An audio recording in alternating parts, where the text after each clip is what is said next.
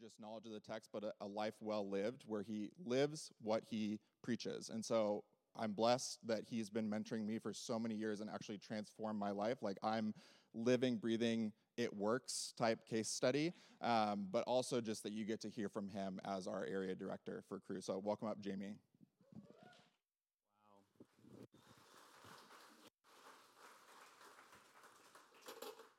Thank you, Jordan. That was awesome. So encouraged. Wouldn't you like to work with Jordan and Jenny? I get to do that every single day. It's such a blessing to have these guys on our staff team and to be able to call them friends. And I had already planned on having some time this morning to explain Cru and what I do, and now I don't have to do that. So now I can just preach longer. You guys are like, wait, that's not funny. Well, it is good to be here. I do know a lot of the folks that come to this church. I've known Brian and Sherry since I came here. They were here before I came, but my wife, Gretchen, and I came in 98 to start doing ministry at Cal Poly. But as Jordan explained, we've had a wonderful blessing of the Lord to expand our ministry beyond that to a lot of different places. And so when I was talking to Brian through text, it's how we talk these days. When I was talking to Brian through text, I was like, well, what would you like me to teach on? He's like, well, we're in John. You could always just kind of pick it up from wherever we are in John. I thought, okay, I'll pray about that. I kind of circled back. I'm like, I'm not really feeling that. Is there anything else that you might have topically that you would love for me to teach on? He's like, how about good old evangelism and sharing your faith? And I thought, okay, I can do that. That's a lot of what we do in Cru and in our ministry. And I was thinking, though, like when I start to mention that we're going to be talking about evangelism, I'm like, what if somebody's here for the first time and they're like, I'm not even sure about this Jesus thing. I'm not even sure about faith or church. And I come on the Sunday that they're talking about evangelism. So you're like, oh my gosh, this is so uncomfortable. Let me assure you, probably everyone else in the room is uncomfortable too, because we're talking about evangelism. It's one of those things where, I don't know, we just have these connotations or these ideas of what evangelism is. And if I were to ask you, when you hear the word evangelism, what comes to mind? You might be picturing some TV evangelist, right? Or if you're a student at the Cal Poly campus, that person that comes on campus and is pointing fingers, is condemning people and calling sorority girls sluts as they walk by, like all of that. I mean, that could be your picture of evangelism. Or maybe it's a little more positive than that. It's sharing the good news, which is literally what it means. It's to share the good news, or maybe you have done it before and you've had positive experiences. I think we're all over the map. And I think when we hear the word like good old evangelism, we might have all these different ideas. So my hope this morning is to kind of unpack what I see in Scripture to be three different modes of evangelism. There's a whole lot of different methods and ways that it can be done, but it seems like in Scripture, there's three different modes of evangelism. So one of the things that we do as a part of our ministry is we do this thing that's been called different things over the years. It's been called sharing at the Mustang. It's been called, evangelizing at the Mustang, or it's been called Connect for Christ. It's got all these different names, but essentially what we do is we meet at the Mustang. So the Mustang's this big statue of a Mustang, because we are the Mustangs. Cal Poly's the Mustangs. And it's right kind of by the administration building. Oh, I heard there we go. Some Mustangs out in the audience, of course.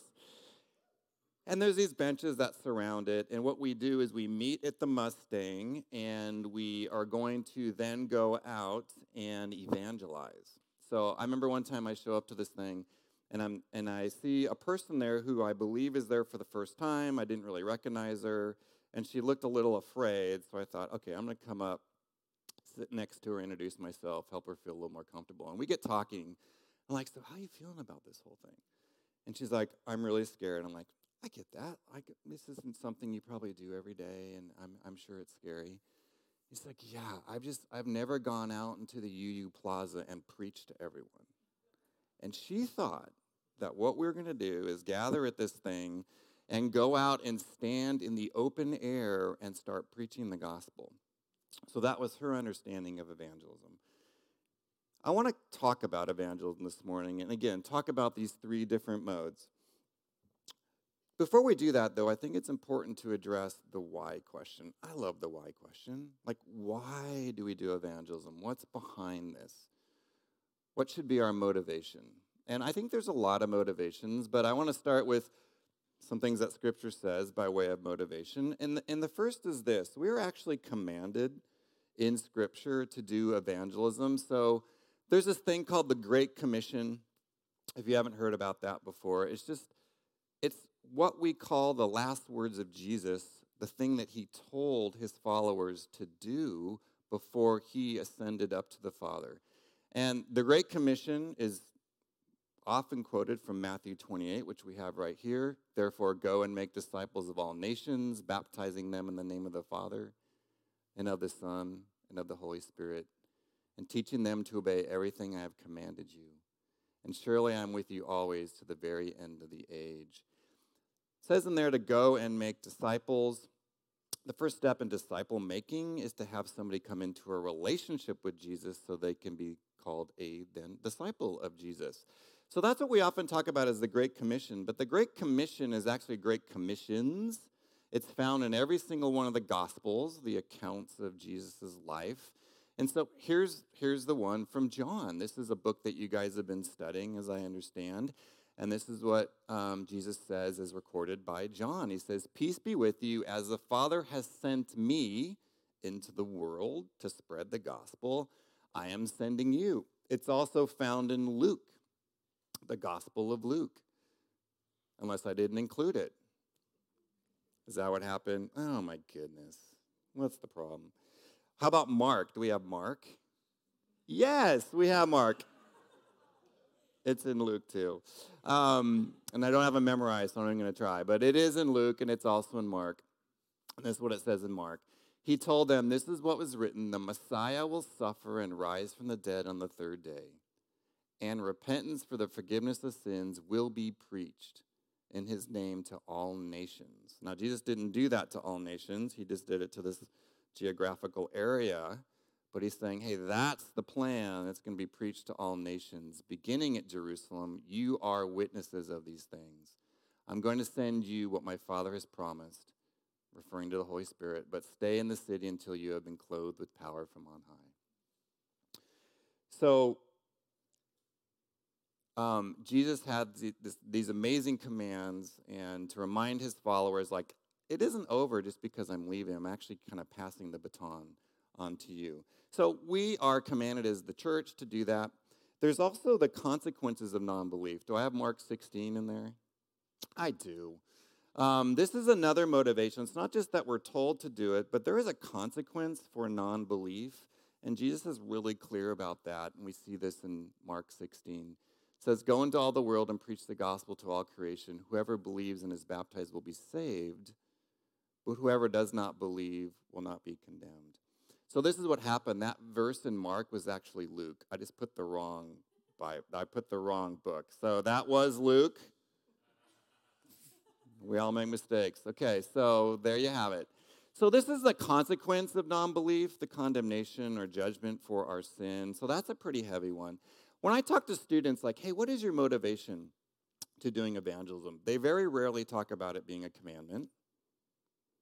I mean, they know that it is, but it's like that's not their primary motivation. And for some, it can be the consequences, but for most, it's not. What it tends to be is this. My life has been radically transformed by the person of Jesus. I came to college and I was a total mess. I came to college and I just decided I was going to just throw myself into the party scene and throw myself into alcohol or girls or whatever it is, or I'm on this treadmill of success, or, just fill in the blank. And I was miserable. I was unsatisfied. For some, they contemplated some really harsh end-of-life things. And then came Jesus into my life. And I could share my story, and I suppose a lot of you could share the story. Like, ultimately, that is the biggest why for us. It's like, Jesus did this to me. What is the greatest thing I can tell someone else? It's that same news. It's that same gospel. So I think that tends to be most of our motivations, but they all are biblical. And it is why we do the thing that sometimes feels uncomfortable or sometimes feels hard, or even we're like, I don't even know what to say. Like, this is so awkward, but I want to do evangelism. So let's talk more about the different modes of evangelism. So again, there's like 10,000 methods, but I think the methods all will fall under one of these different modes. So the first one is known as body mode. And you might be thinking, oh, that is so weird. What do you mean by that? So body mode, so in Scripture, especially Paul, the Apostle Paul, when he's talking about believers, he'll use this body metaphor. And in using the body metaphor, he's like, okay, Christ is the head, he's in charge, but we're the body.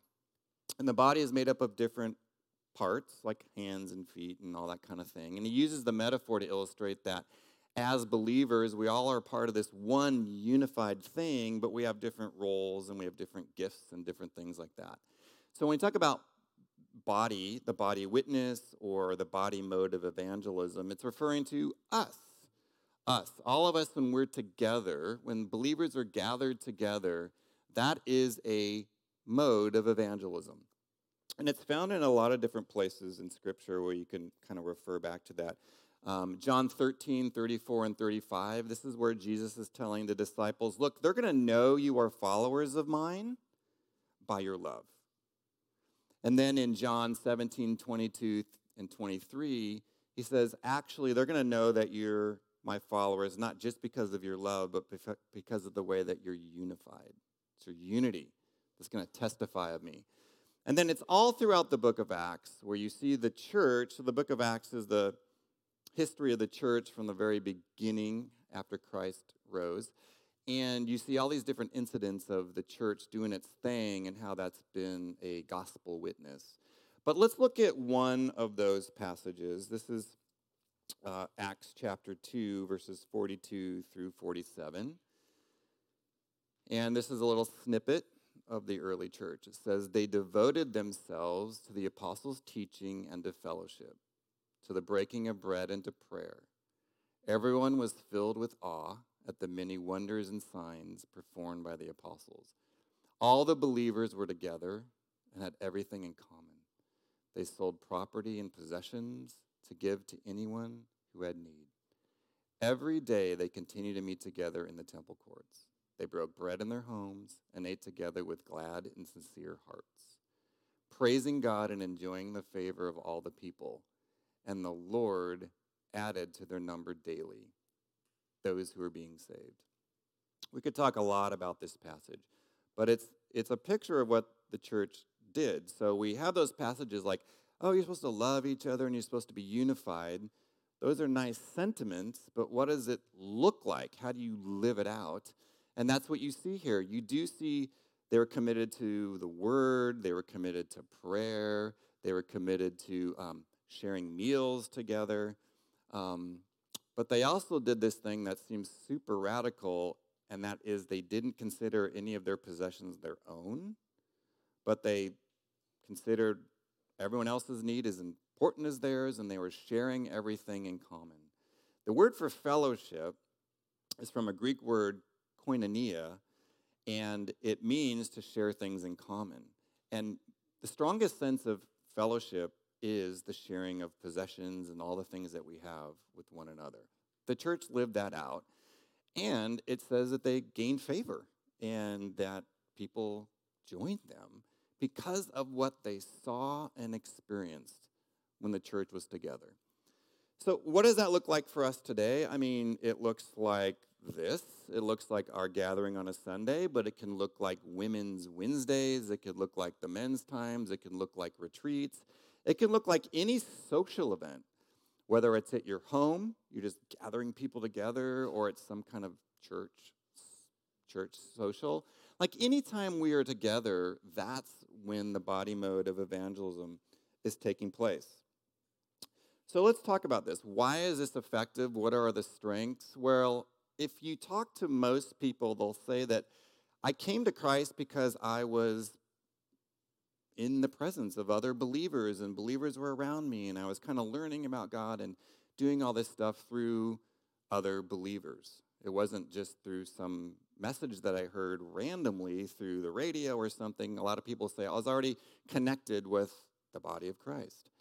And then the other thing that I think makes this really effective is because people that are in relationship with believers and then become one often will continue to be involved in that.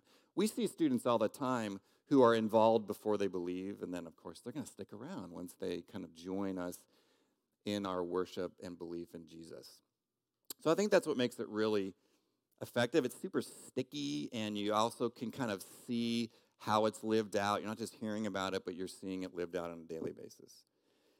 So there are like lots and lots of examples of this mode of evangelism. One of my favorites is a fall retreat story from, I think it was from last year, where one of our students, she came to fall retreat because she was a freshman. She didn't know anybody. She just wanted to meet friends, wanted community. Most freshmen, they're just like, I just don't want to be alone on a Friday night in my dorm. I'm going to go somewhere to meet someone. She chose to come up with us, and this is what she says at the end of the retreat. I came here to meet friends, but I think I'm finding Jesus. And she did. And she found Jesus. What are the limitations of this? Well, one of the limitations is consider the number of unbelievers who see or experience the body of Christ. If you think about it on a worldwide scale, it's very minimal. There are entire countries that have very little witness. But also you could say there are neighborhoods, right, where there are, here in San Luis Obispo, where people live relatively isolated lives and just aren't experiencing any kind of body witness. So it's limited in that way. Our witness is often not representative of Christ. Sometimes we are the worst publicity for the name of Jesus. Sometimes as churches, we are caught up in other causes and we kind of lose track of focusing on Jesus. Or there's a bad reputation from other churches that are out there, and then that label is just kind of put on us. So there's just a lot of that where people are like, I don't want any part of the church or any part of Christians. They're mean-spirited, they're judgmental, they're anti-fill-in-the-blank. So that's part of it. People aren't going to come towards us because, well, we either haven't done a good job or we have a reputation for not. It can be confusing. Maybe you're here for the first time and I've already confused you. I'm sorry if I have. But we have this like lingo that we use in church. Cru, for example, uses all kinds of acronyms. We got acronyms for everything. Ironically, Cru is not one of them. People think it is, but it's not. But we have CGs and LGs, we have ETLs and TLs. We used to have NLTC, then it was LTC, now it's the WELL, which isn't an acronym, but it's equally as confusing. Like, we just use all this lingo. And then that's not even thinking about the theological words that we use, redemption, propitiation, atonement for your sins. We use phrases like, you've been washed in the blood of the Lamb. I've been crucified with Christ. Now, if you don't know that stuff, that's not only confusing, it's kind of frightening. Like, washed in the blood of the Lamb, when's that going to happen? Because I don't want to be here. We just, we have all this lingo that I think can be super confusing for people, which I think that's why we need to try to explain things when we're teaching and going through all that and just not assuming that everyone knows. The other thing about it is, I think it's limited to the other modes of evangelism. So let's talk about those. Like, body mode usually just doesn't function on its own. It's usually connected with the other modes. So let's talk about those. The other one is the natural mode. So the natural mode, this is the one where we are talking about relationships with people who are naturally in our spheres of influence. So natural mode of evangelism happens when it's people who you already know and have a relationship with. So that can be as immediate as your own family, but it could also be the carpool that you're a part of, or your workplace, or your neighborhood, or the other soccer moms, or whatever. There's all kinds of little networks, right, that we can be a part of, that we have relationships in, some more close than others, but at least there's some kind of connection and familiarity. So this is natural mode. You see it all over Scripture. So in John 1, the calling of the disciples what happens is a disciple is called, and then he runs and goes and gets his brother or goes and gets somebody that he knows. So he's like, I just heard about Jesus. I'm going to go tell the person who I already know to come and check this guy out. Same thing happened with the demon or the demoniac that was healed. The demon was cast out, and he's like, I got to go tell other people about this, right? In John 4, which maybe you guys have already talked about since you're studying John, this is an amazing passage about the Samaritan woman. And I don't probably need to spend a lot of time on the context because you've probably heard it if you're a regular attender. If you're not, let me give you the brief rundown. Jews and Samaritans absolutely hated each other. Jesus was a Jew. His disciples were Jews. But he decides, I'm going to go through Samaria, which most Jews go around. It's such a hated place. He decides to go through there, and he meets this woman, and he starts up a conversation with her. So not only is she a Samaritan, which is like taboo, but she's also a woman, and normally a rabbi would not have a lone conversation with a woman. And she was also drawing water from this well in the middle of the day, so most people speculate that everyone knew about her reputation, and so she was unclean in that sense. So kind of a taboo thing for Jesus to talk to this woman, but he decides to start this conversation and has this really cool interaction. Well, this is what happens as a result of that interaction, and this is what the passage tells us. So after Jesus reveals himself to her through some miraculous ways and through just claiming to be the Messiah, the promised one, she leaves her water jar, goes back to the town, and said to the people, "Come see a man who told me everything I ever did. Could this be the Messiah?" They came out of the town and made their way towards him. And then there's another part of the passage. They said to the woman, "We no longer believe just because of what you said. Now we have heard for ourselves, and we know this man really is the Savior of the world." So because of her experience, she just goes back and tells the people that she knows. And the key thing that she does is she brings them to Jesus. So when we think about evangelism, yes, it's a message, but it's a person, right? It's a person. And there's a lot of things that we can get evangelistic about, but we want to make sure that we are evangelizing about this person, Jesus, who is alive, who lives within us once we place our trust in him, and we want to introduce other people to him. So it's not just about conversations and apologetics, the word that just means like giving evidence for the faith. It is about introducing people to Jesus. So why is this one effective? What are its strengths? Well, if you're in relationship with the person, you can have ongoing conversations. So it's usually not a one and done, or I met you on a bus, or I was out doing, surveys or knocking on doors or whatever it is. You have this ongoing opportunity for ongoing conversation. There's already trust that is built, and then also they have seen the gospel in action. That depends on the level of the relationship, but usually it's not just, again, a theory or words, but it's a person. In this case, it's Jesus living through you and giving evidence. Hopefully it's the evidence of love and grace and peace and all the things that the fruit of the Spirit produce in us. Lots of examples over the years of natural mode. I think one of my favorites is this dude named Ben. And Ben was roommates with John and Reed.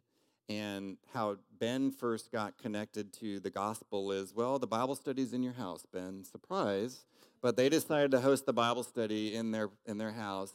Ben comes from a pretty strongly Jewish background, but thought, oh, what the heck.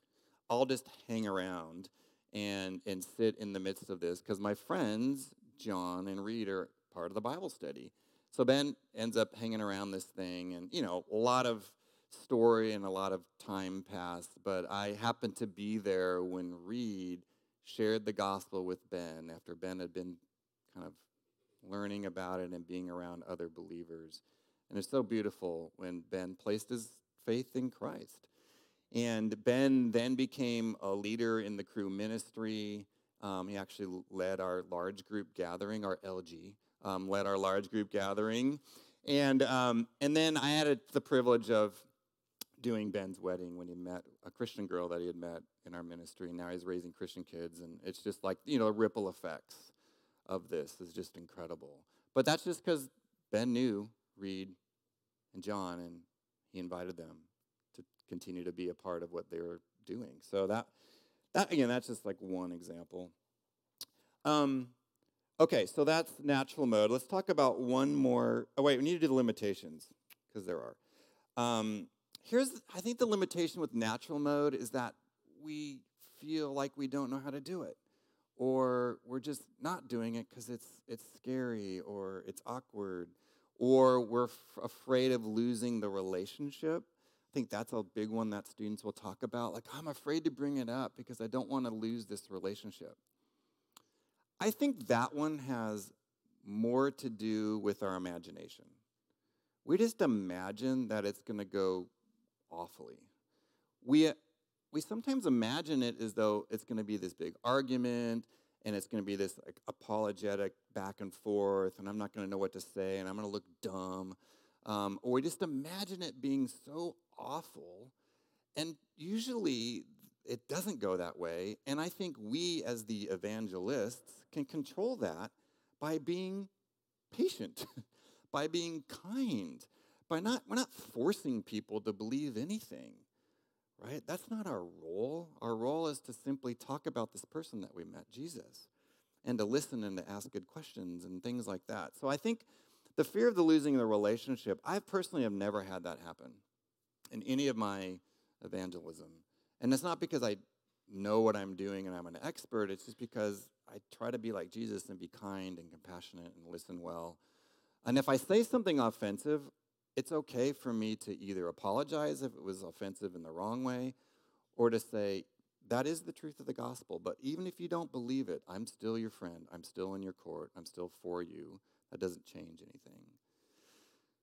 Another limitation is we don't have relationship with non-believers, and it's limited in scope. If you think about how many people actually know somebody who truly follows Jesus worldwide, it's extremely limited.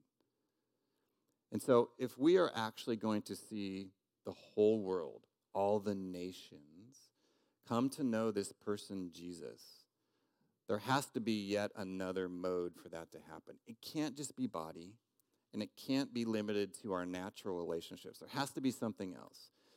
And that mode is called ministry mode, and you see that in 1,000 places in Scripture. It's everywhere. Ministry mode is kind of when I almost say it this way, like evangelism is kind of an event where, let's just say it's meeting at the Mustang. So we're going to go out and we're going to do evangelism at this particular time and place, right? It could be a good old Greg Laurie crusade, right? That could be a ministry mode event because it's like this thing that's happening and you're inviting people to come and hear the gospel. It's often with people you don't know. I think that's where ministry mode can sometimes distinguish itself from natural mode. Ministry mode could be also just I'm on a bus and I'm going to take the initiative to share Christ with a stranger. I think ministry mode has that element to it. It's like it's somebody you don't know, and I'm now in this mode of doing evangelism with a person I don't yet know. There's so many different examples in Scripture. I just listed some of them. The sending out of the 12 in Luke 9, we can look at that real quick. You can kind of see what Jesus does. So he calls his disciples together, and he gives them power and authority to drive out all demons, cure diseases, and then he sends them out to proclaim the kingdom of God, to heal the sick. And he gives them some instructions. Take nothing for the journey, no staff, no bag, no bread, no money, no extra shirt. Whatever house you enter, stay there until you leave that town. If people do not welcome you, leave their town and shake the dust off your feet as a testimony against them. So they set out, went from village to village, proclaiming the good news and healing people everywhere. Now, one thing about the Bible, when you're reading what are called historical narratives, or in this case, the book of Acts is kind of the history of the church. They're descriptive texts. They're describing what happens. That doesn't always mean it's prescribing the exact method that everyone should do in every generation and every time. So this was the method that they did, the details that are in there. Methods vary. There's a bunch of different ways to do ministry mode evangelism. We use surveys. We use picture cards. We have students ask particular questions of there's like 1,000 different ways to do it methodologically. My point is, though, it's ministry mode because it's like, let's go do it. Let's do evangelism. So the mode, I think, is universal. The method can be particularly cultural or situational, okay? So what are the limitations of this one? It can be socially and culturally and socially challenging to just approach someone you don't know and start a spiritual conversation,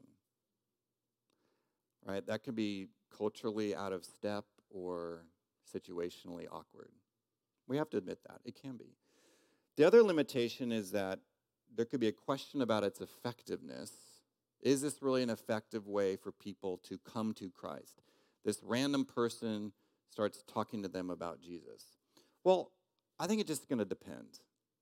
I would say in America in the 1950s and 60s and 70s, it was very common for people to hear the gospel for the first time, and because of where our country was at or where they are at, the person was at culturally, it was just like an easy next step to receive Jesus.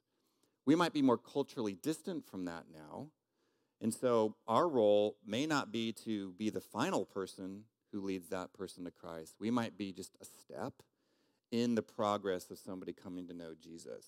So it depends on what you mean by success. Is success seeing somebody pray to receive Christ? That's amazing, but it could be just helping a person understand Jesus better. I tell my students, if somebody has a positive interaction with a believer and they leave going, wow, that person was loving and kind, they listened, and now I understand a little bit more about the gospel, that's success. That is total success, especially in a culture that has a lot of anti-Christian sentiment and perspective. So those are the limitations. Here's what I want to finish with. I think I have a slide for this. Yes. When we think about evangelism, I want us to think about that our goal is through the work of the Spirit, help to move people to the next step in their spiritual journey. You might be the person who gets to share the gospel and someone's like, I've been waiting for someone to tell me this my whole life. I've had that. It's happened. Or it could be the first time that they realize that God loves them and has a plan for their lives. And he's not this God who's just condemning and judging. Who knows? But you get to be a part of that process. I think a golf analogy can be helpful. I think back in the 50s, 60s, and 70s, to see somebody come to Christ was just like, it was like a putt. Like a 2-foot, that's too long for me. How about a 1-foot putt? 6-inch putt, right? It's just like, okay. It's just like, oh, okay, this is easy. I'm just going to anyone could do this. Like, it was like that culturally. But I think the golf analogy works, but we're not putting. It's like sometimes your job is to get the ball in the fairway. It's just like get the thing started. And maybe you're the second person who gets to hit it closer to the hole, and maybe you get to chip it up on the green. Or maybe you get to be the person who puts. Who knows? It doesn't matter. It's all great to be a part of the process because our goal is just to move somebody further along. The other thing I would say is that all modes require initiation. I think body mode, often somebody needs to be invited to the thing. So somebody has to do that. Take the initiative to invite. Natural mode, maybe your friend will ask you about your faith or about Jesus. Maybe, it happens. But often we have to initiate spiritual conversations. And then ministry mode, clearly, that is an initiated thing. And we can't do any of this without the Holy Spirit. The church didn't start without the Holy Spirit. Jesus didn't start his ministry until he received the Spirit. We shouldn't even think about doing anything without the Spirit especially evangelism. Here's some thoughts. Be curious, not judgmental. Sort of stole that from Ted Lasso, but I think it was well before him. But yeah, I think we need to be curious, ask good questions, listen well, talk about spiritual things without the pressure to convert somebody. And then here's how I want you guys to think about applying this message. Did I make a slide for this? Yes. Sometimes I wonder about myself. So what are your next steps? Well, it could be a lot of these things because they're all different modes and there's lots of different methods. So I don't want to limit it, but here's some thoughts. Invite someone to an event, a service, over for a meal, or out for coffee. That ain't all that scary. Ask a spiritually curious question of a friend or acquaintance. You don't have to use the language, I'm curious, but it works. You could just ask a question like, I'm curious, what is your spiritual background? Did you ever go to church? Do you consider yourself to be spiritual? Do you think spirituality is important? These are like just 5 examples. Is it 5? 4. 4 examples of what you could ask. But just find out about people, and who knows where that can go. So I'm going to close in prayer. But before I do that, I'd love you to think about one of these things, and I want you to attach a name to it mentally. Like, is there somebody you can invite out to coffee or something more or whatever? And then when you're with that person, maybe you could just try one of these questions and see what happens. You know? Let me pray. Well, Lord, I thank you that you have not only told us to do this, but have done something so radical in our lives that I think all of us have a motivation to come alongside someone else and give them life. Thank you that that's what we're giving them. We're giving them you. We're not giving them a church experience or giving them a set of beliefs, but you're a person who is alive and gives life and shows people the way and is the truth. So, Lord, give us the boldness we need. Help us to overcome any of those fears or doubts. And I thank you that you show up through your Spirit in some crazy ways. And I think our faith grows when we share our faith. So would we have a chance to experience that? In Jesus' name, amen. Thank you, Jamie. Hey, guys, in closing, we're going to sing a song, and why don't we all stand? We're going to sing one of the songs that we had sang earlier. But when we do, one of the things I want to just really consider, let's all stand. And as closing, thank you, Jamie. It's such a great word. And guys, listen, I want you to think about the fact that we live in a world right now that's filled with darkness. And some of that darkness is inside you. Some of that darkness is something you're making your way through and trying to process and make sense of.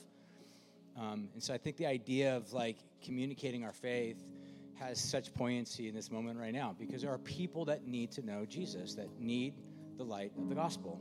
And so I think it's so practical for us to just even think, just as Jamie had challenged us, who are people in your life right now that you are the voice that God wants to use to show the love of Jesus. For some of you, maybe you're here and you're not a Christian. The hope would be that you would come to meet Jesus. And I want to pray for you just a second here. But then we're going to sing and just lift up our voices in this song one more time. But as we pray right now, again, just one final time. If you're here this morning and you're not a Christian and you feel that and sense that darkness that's there, you need hope. Again, our world is so insanely disrupted right now. And as a result of that, your life and peace and sense of stability is also threatened just along the lines of everything else. The hope of the gospel is a means to anchor us, not only in the past of what Jesus did, not only in the present, so we're not freaking out, but also in the future that we have a hope. As C.S. Lewis would describe, I went to the C.S. Lewis thing last night, further up and further in. That's what the hope of the gospel is. Further up, further in. This life that we live in right now is not all there is. Further up and further in. It's available. It's a hope that Jesus offers to those who trust in him. So I want to pray for us right now, and let's just lift up our voices. So Jesus, right now, if there are any here that sense this ache in their soul, that sense the need to be awakened, to have their eyes opened, and maybe even not even sense the need to choose you, but to realize that you have chosen them right now to step into life that you offer. God, open hearts, open eyes. And if that's you here this morning, I'm not going to ask for a show of hands or you to do anything other than right now in your own heart, ask Jesus, just a simple prayer. Jesus, take my life, my sin, my brokenness, my anxiety, my burdens, my pain. Wash me, cleanse me, give me life. I place my confidence, my trust in you, Jesus, as the Savior. Scripture is pretty clear that if we confess with our mouth and believe in our heart that God rose Jesus from the dead, you are saved. Welcome. Welcome to the family if that's you. Let's lift up our voices right now.